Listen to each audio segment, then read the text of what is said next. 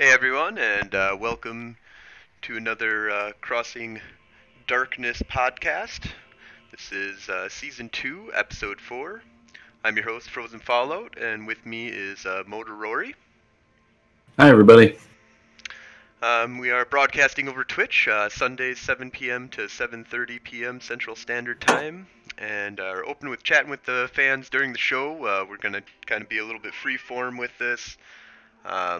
We have a little bit of an agenda on what we're going to be talking about. We're going to focus a little bit on creating a game, and a setting, and basically try doing more world building here in the World of Darkness, but getting a little bit more, digging deeper into it, and being a little bit more focused today than we were on our last podcast here.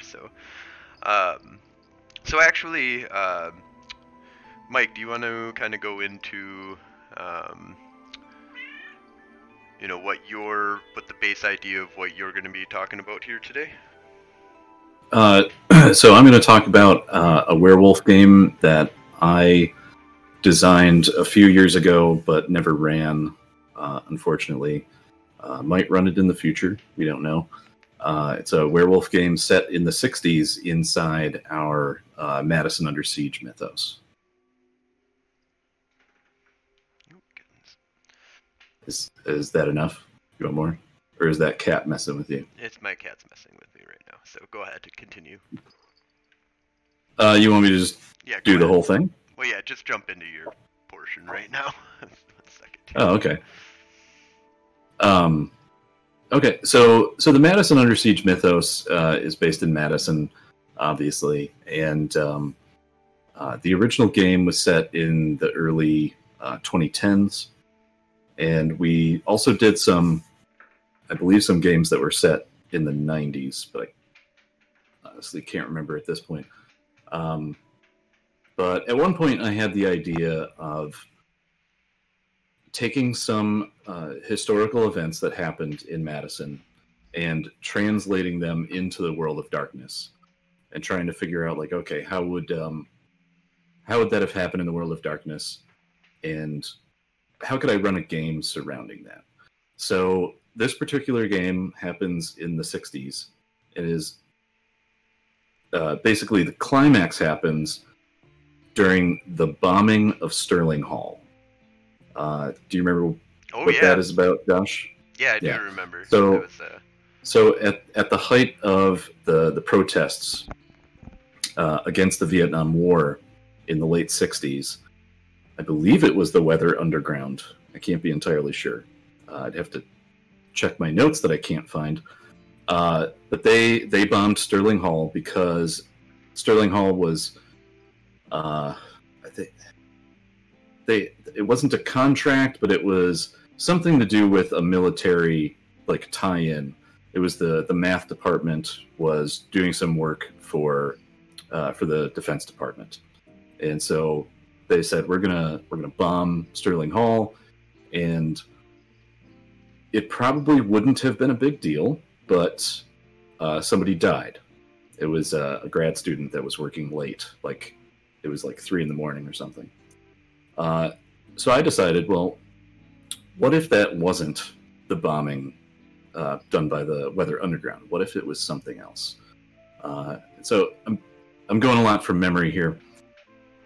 The basic idea is there's a young female werewolf in Madison who goes through her first change a couple years beforehand.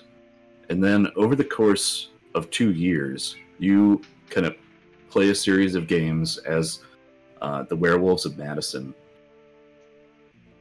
that eventually leads to the discovery that this girl has been corrupted by a worm spirit, and the final confrontation with her new form happens at Sterling Hall, and the explanation after the fact is, of course, that the technocracy came in and covered it up. But now, as the players of this game, you would now know what really happened. And so you get to play various werewolves in charge of the different tribes in the area. So I would come up with, who was in charge of the Silver Fangs in that era. Perhaps, are there any old werewolves that are currently in our setting in the 2000s or late 90s who might have been young at the time? Mm-hmm. Stuff like that. The most fun that I had researching it was trying to figure out what music to play during games, because the 60s, of course, was huge for music, especially protest music. Everything you hear on an oldies station is from that era. Well, a lot of it, at least. So I did a lot of research into that. And that really fits into the theme that I was trying to push with that game, which I wrote it down: the innocuous nature of corruption versus the appropriateness of redemption. Like, how much was it that this person was corrupted, this girl? How much of it was the fault of her? How much of it was the fault of the characters? How much of it was the fault of society in general? And then kind of consider the idea that, is somebody beyond redemption? And really try to push those themes as you move through, trying to prevent this girl's corruption or not prevent it, as the case may be. Fighting the forces that are corrupting her, and just a fun romp through the 60s. And then, of course, you get to read a bunch about the protest movement, because lots of stuff happened here in the 60s. I got to ask my parents about it because my dad, he wasn't in Madison at the time, but he was in college in the late 60s. And so I got to ask them about that, both of my parents. I think the most interesting thing was, in that era, there was a lot of, very similar to right now, where there's just lots of protests going on.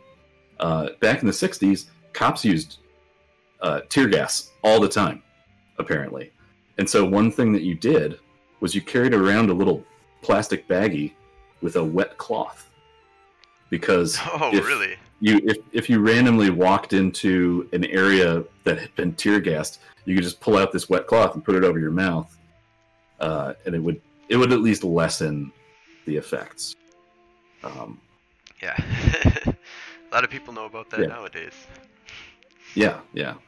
Although the thing was, at the time, student groups, especially in Madison, were protesting, government buildings, like, for weeks at a time. Mm-hmm. So, it just, every once in a while, the cops would just shoot tear gas. So you go back and you get to read about what was happening at the time and figure out, like, okay, how did the werewolves in that area at that time interact with those events? It's actually one of my favorite things about World of Darkness, because it's set in our world. You get to research things, even if it's set in modern day. Like, I've played in a mage game where we went all over the world, and almost every session, it's like you're looking up things on Google Maps, you're looking up things on Wikipedia, and you're learning things about regions and history of regions. I definitely enjoyed a lot of the like history. You have to go back and and not just, you read something about history and then you have to go back and see a little bit further as to why, and then in the World of Darkness, you want to create you want to create connections that are beyond simple decades worth of, because usually it's like things are about a couple decades, some things are much greater lengths of time that you have to kind of figure out. But for games that I played in, a lot of the times, you want to, like, connect everything back to, what the hell was going on 500, 600, 700 years ago, and why is that, resonating all the way throughout history to this point in time, and that everything is all kind of connected. to each other is what I have a lot of fun with that. But so is this something that you're planning on playing at conventions or over Twitch? At this point, I'm not sure. I have to find my notes that I wrote. I think they're on an old computer. Mhm. But yeah, I could see it as a game we could play on Twitch, or maybe as a one-shot at a convention. Oh yeah. That would be interesting. The one thing that I'd like to mention, though, in terms of historical games, just as a quick aside, over the past year or so, I think we stopped playing it about 5 or 6 months ago.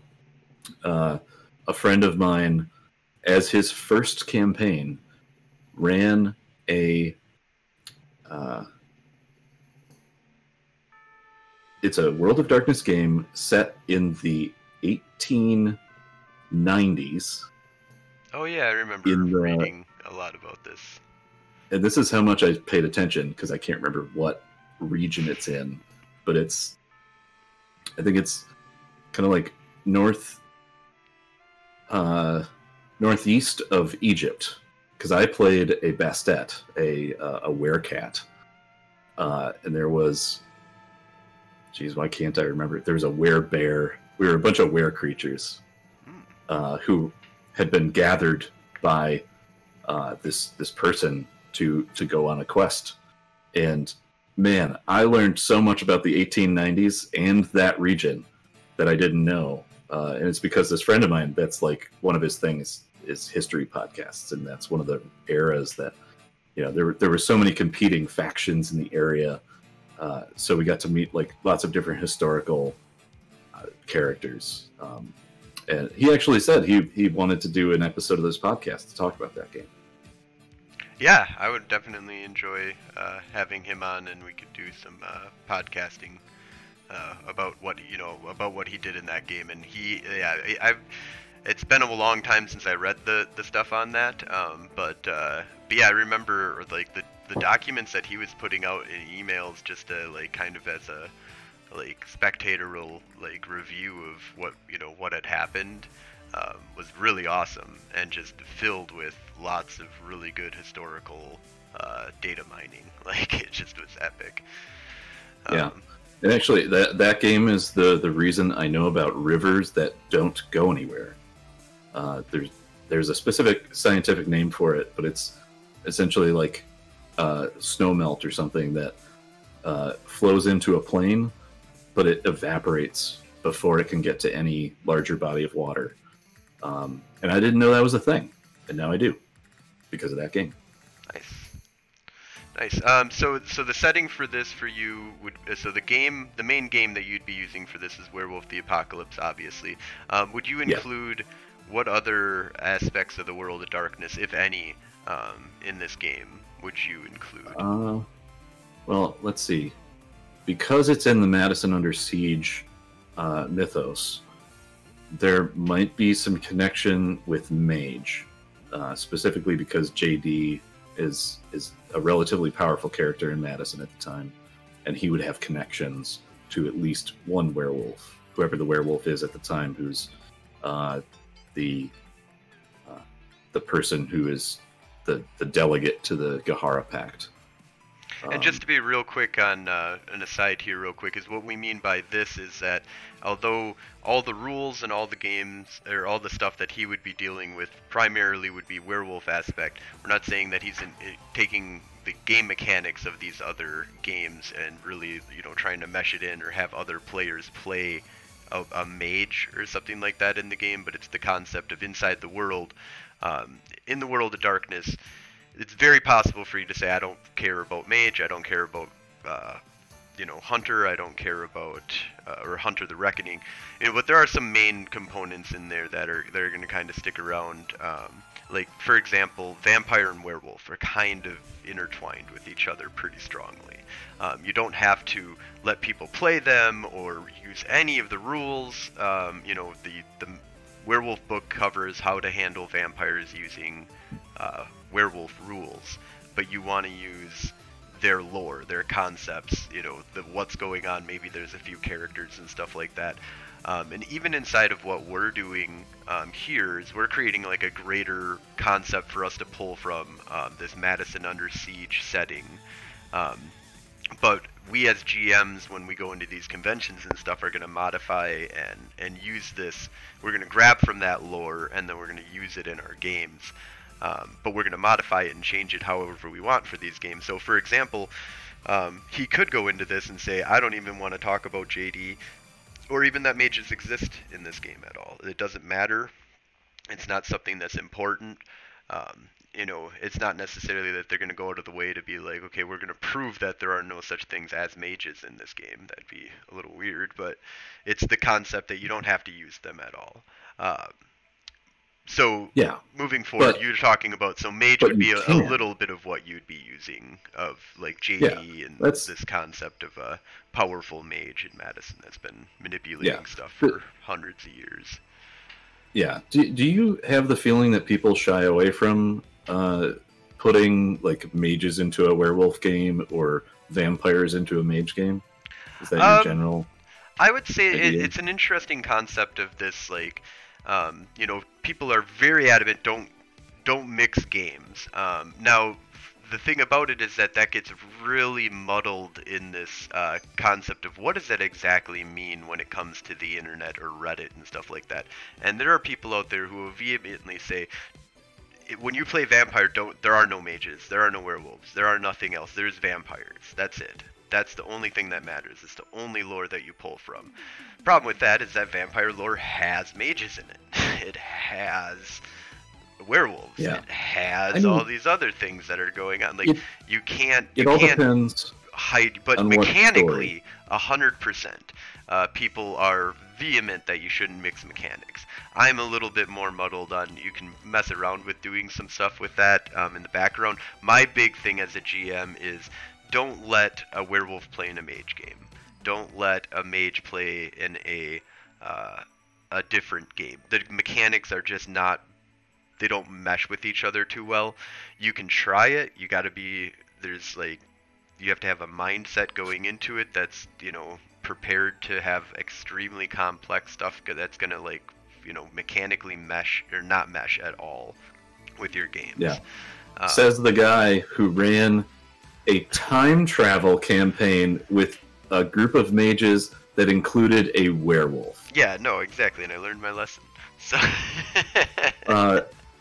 despite the fact that it actually worked. It worked, but it was crazy. The campaign did kind of. I felt like that campaign petered out at some point, but that wasn't because of the gameplay. It was because of other stuff. But yeah, in any case, and I don't think I've ever ran anything that was the players were mixed, except for that one Gen Con game, but that was a little different. Where it got forced on us, so yeah. Yeah, one of our GMs couldn't make it. So werewolves were sitting at every other table. Right. So anyways, so you were saying, though, that you'd have a little bit of mage. Any other games that you would include that you would have NPC-type characters for in this game?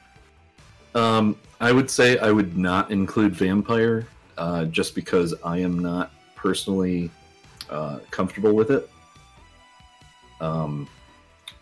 And I also wouldn't include hunter, obviously, because it's the 60s. I mean, you can only say that hunter goes further back in time than the books do for so long. Despite the fact that the main guy who creates the Hunter Academy later, his backstory is that he became imbued during the Vietnam War. Right. But I believe I had him coming back in the early 70s, like 72, when it was starting to ramp down. Although I'm really shitty at history, so I don't know when the Vietnam War ended. Yeah, you better fact check yourself. No, it was the 70s. Yeah. So, but you would mainly have werewolf and maybe a little bit of mage. Yeah, and mostly because I'm comfortable with mage. Uh, And then you would have Madison as your main setting of your city, of course, for this, and like the 1960s for your timelines. Do you have any like main NPCs that you would think about throwing in? let's So you see. said JD.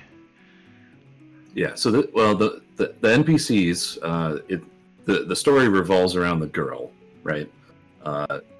And I can't remember the backstory that I came up with for her. JD might show up because there's an investigatorial aspect to it, and he would just be like a character you meet. As for who the players are, you're mostly going to be mid-level, like rank 3, rank 2 werewolves in the area. And so you might interact with some named characters that are like rank 4, maybe rank 5, probably just one. Mostly from the Wendigo tribe, but there's also Silverfang, Uktena. I think there were a few Fienna in the area, but I didn't have any named NPCs that were specific to this game. The main thing is the players are all like from Madison, and this is, you know, they are sent out to figure out what is going on, kind of a deal. Cool. And I do remember this. I had a sheet of 60s era slang, and I was going to give people like some sort of in-game bonuses for using slang. Nice. I can't remember what any of the slang is right now. Awesome. All right, so I'm gonna really quickly just kind of go over what I'm kind of been doing lately with Technogate, and kind of break down some of the main things of what I consider to be really important aspects that you kind of want to go through as you're doing world building, which is, what game are you playing? What's your primary game, which is for me is going to be Mage. What's your primary city that's of import? Where's everything going to revolve around? And that's Madison, Wisconsin. And then kind of the Umbra and other dimensions is my game for Technogate. And I plan on doing Technogate stuff through Twitch with, we'd run that on Mondays. But I'm also going to be planning on probably bringing this to conventions and stuff so that, other players can play other Technogate teams and play, in an episode of Technogate at these conventions where you can just run like a 3-hour game, with 3 or 4 people that'll come and play. I really like that idea. Characters. I don't think we've talked about it yet. Yeah, we haven't. I just kind of thought about it, and my idea behind it is just basically, you're one of the just random Technogate teams that everybody can kind of play, and we'll make some characters for you, and possibly even work with making new characters, like doing a new character creation before a game possibly. But in any case, the main thing that you want to really get is, what time are you? And one of the big things that I want to break into this is that, there's so much that happens in the World of Darkness, some major events that are happening. So when you pick a time, you need to kind of know what are the major events that are happening around this time and what happened just recently. And, there is huge events all throughout history that you should know, just the big things of what happened, but you should kind of know the nuances of recent events that have kind of happened as well. So, for example, in my game, some of the major events that are happening in the World of Darkness that are going to heavily influence Technogate is, of course, there's the possibility of an Avatar storm happening in 1999, which officially happens in the books. Will we do that? Who knows? Will the players be able to avert that, maybe? You never know. You can always change up however you want as a GM, and that's kind of stuff that I'm going to run with when I do these offshoot type kind of games. We'll have like its own little pocket universe that it has its own little quirks and twists, that way that Mike, even though he knows a lot of stuff, isn't going to know everything. There's the digital web with the Great Whiteout that happened when Doisatep exploded. And when that exploded, that caused a huge thing. I think it's Porthos or something like that died, who was like a huge, powerful mage. Um, and a huge chantry of power got blown up by the Hermetics. There's a huge heating up of the Ascension War that's going on. So those are some of the central themes of stuff that I'm doing inside of my game. And then there's some like I was talking with Mike about what are some of the other stuff that's kind of going on here. So I'm going to kind of go down and talk about some of my main NPCs. So I've got JD, which is our like ancient mage that's kind of running things for the traditions behind the scenes to a certain degree and visibly in 1998. And so he's a prominent mage that's in the traditions, a hermetic. And now with Doisatep exploding, your characters haven't met him, no. But he's a main character that is doing tons of stuff, even though that you haven't interacted with him at all. Okay, so you've actively thought about what he's doing at the time. Correct. Yeah. There's specific things that are happening behind the scenes that the characters don't know about. That's what I like to hear. And then there's Senator Johnson. He's a prominent syndicate character. State senator. Wild Rider. There's who's a virtual adept, an old, comes from back in the day, used to be part of the technocracy, and was one of the people that actually rebelled and has lived to this age, which is not that old actually if you look at the history of it all. Yeah. But then Maxi, which is a technocrat, a void engineer that lives in Inventus, or what was it? Inventium. And actually, I don't think we broadcast that episode. That was too early. But we will have her being a prominent character moving forward. There's other stuff that's happening with her. Yeah. And then there's General Bridges, who used to run Technogate Command. General Cohagen, who is currently in command of Technogate, who is General Dick Cohagen. He likes it. He goes by Dick Cohagen, but you should just call him General Cohagen. General Dick. Yeah, General Dick. That's what everybody calls him behind his back. But so there's some other stuff that I'm going to be really having that's going to be prominent, and I'm not going to be grabbing a lot from all. Like for this game, I don't want to grab all of Vampire, all of Wraith, all of the Silent Striders, or all of the Werewolf. But I do want to have I'm going to have featuring a lot of Follower of Set stuff, a lot of Nosferatu stuff, a lot of Silent Strider stuff, and a lot of Wraith stuff. And Wraith, I'm going to narrow down more. It's a little bit too general right now, but probably dealing with a lot with the ferryman stuff. So there's a whole mix-up of what I'm kind of doing with all of this. And then I'm also including a bunch of Cthulhu stuff, and corruption and insanity is kind of the theme of my game here. So we'll see if the players can stave off corruption and insanity in such a... Oh, man. Yeah, speaking of corruption and insanity and Cthulhu, I literally just watched there's a John Carpenter film from the 90s called In the Mouth of Madness. And I'm not much of a horror movie guy, but it was pretty good. It's got Sam Neill, who was the guy from Event Horizon. It's I would recommend it. Oh, okay. It's interesting. Lots of tentacled beasts. Ooh, interesting. Yeah. So we are coming up close to the end here. Do you want to get in your lore? So this isn't actually new because I didn't work on that this week. So I'm gonna tell everybody about the obelisk, which is something I wrote for the Hunter Academy, I believe for year 2. Yeah, because year 2 was the one where we were in the long room.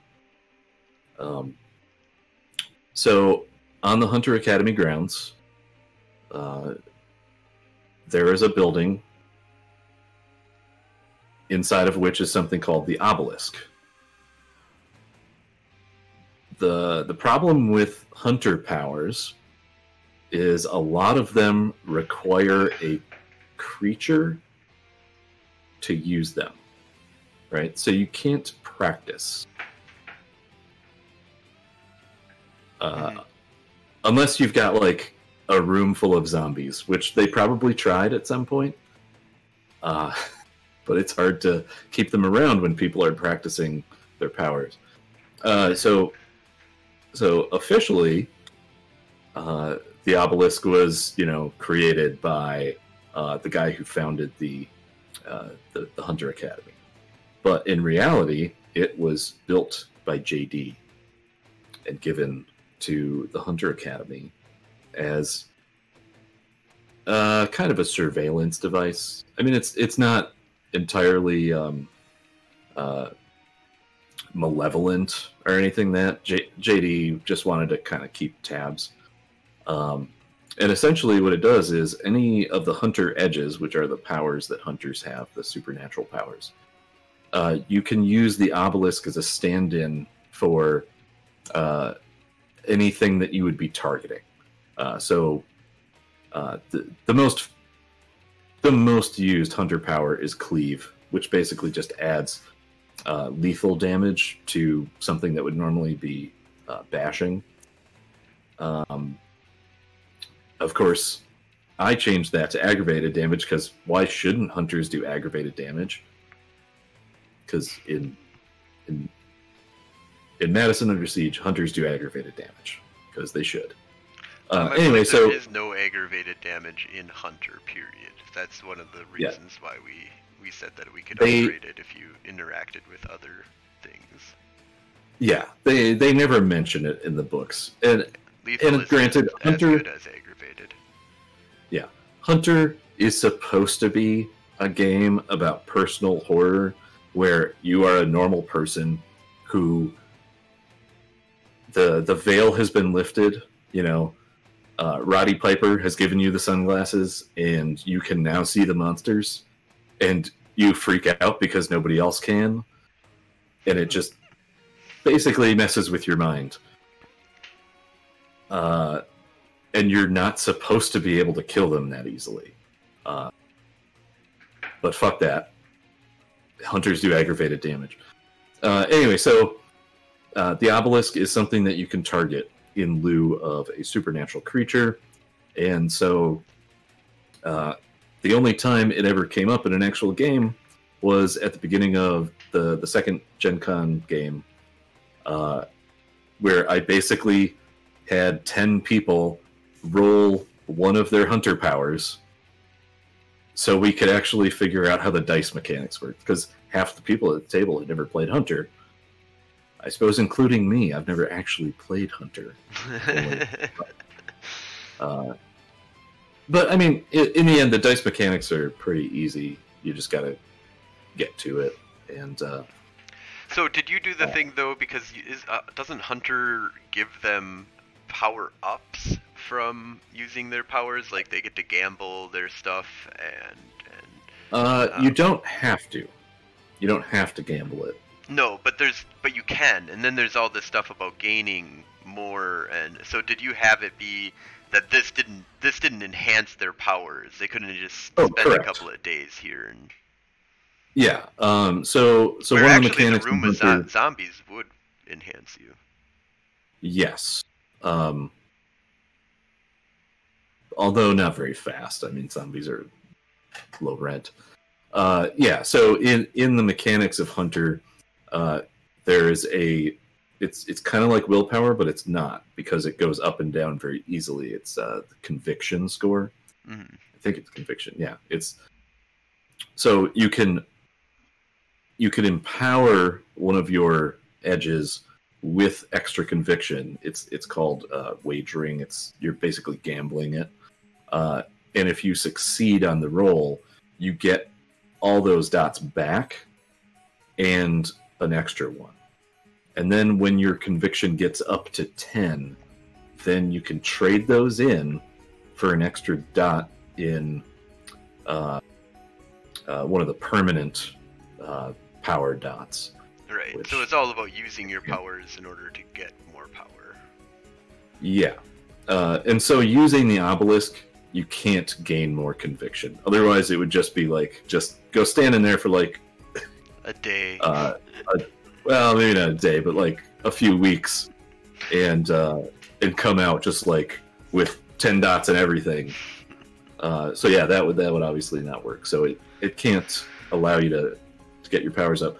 But honestly, I created this only as a mechanism to get people familiar with the dice rolling mechanics. And that's fine. It is totally fine to make something like that. Because one of my pet peeves about gaming is figuring everything out during the first combat. Mm-hmm. And it's like, I mean, I get it, and it's fine, but if you can have a low pressure environment, that's a little better. Yeah. For players. Like, I could have just been like, hey, a bunch of zombies just showed up. Let's all have this fight. To learn how to roll the dice. Mm-hmm. Yeah, maybe it's more fun. It's more chaotic. But this is the way I did it. Yeah. And I like it this way. Because I was just able to go around the table and be like, what do you want to roll? And let's figure it out. Yep. No, I think that your players really appreciated that. It wasn't. I heard great things from when you were running Hunter. So. Yeah, they had a good time, I think. They said so. Some of them. Yeah. All right, so I think we're going to wrap it on up here. We're a little bit over time, but I think we're fine with that. Got some good stuff in here, and we'll continue more world building and examining the world of darkness here on Crossing Darkness later. All right. Bye, everybody. Bye, everyone.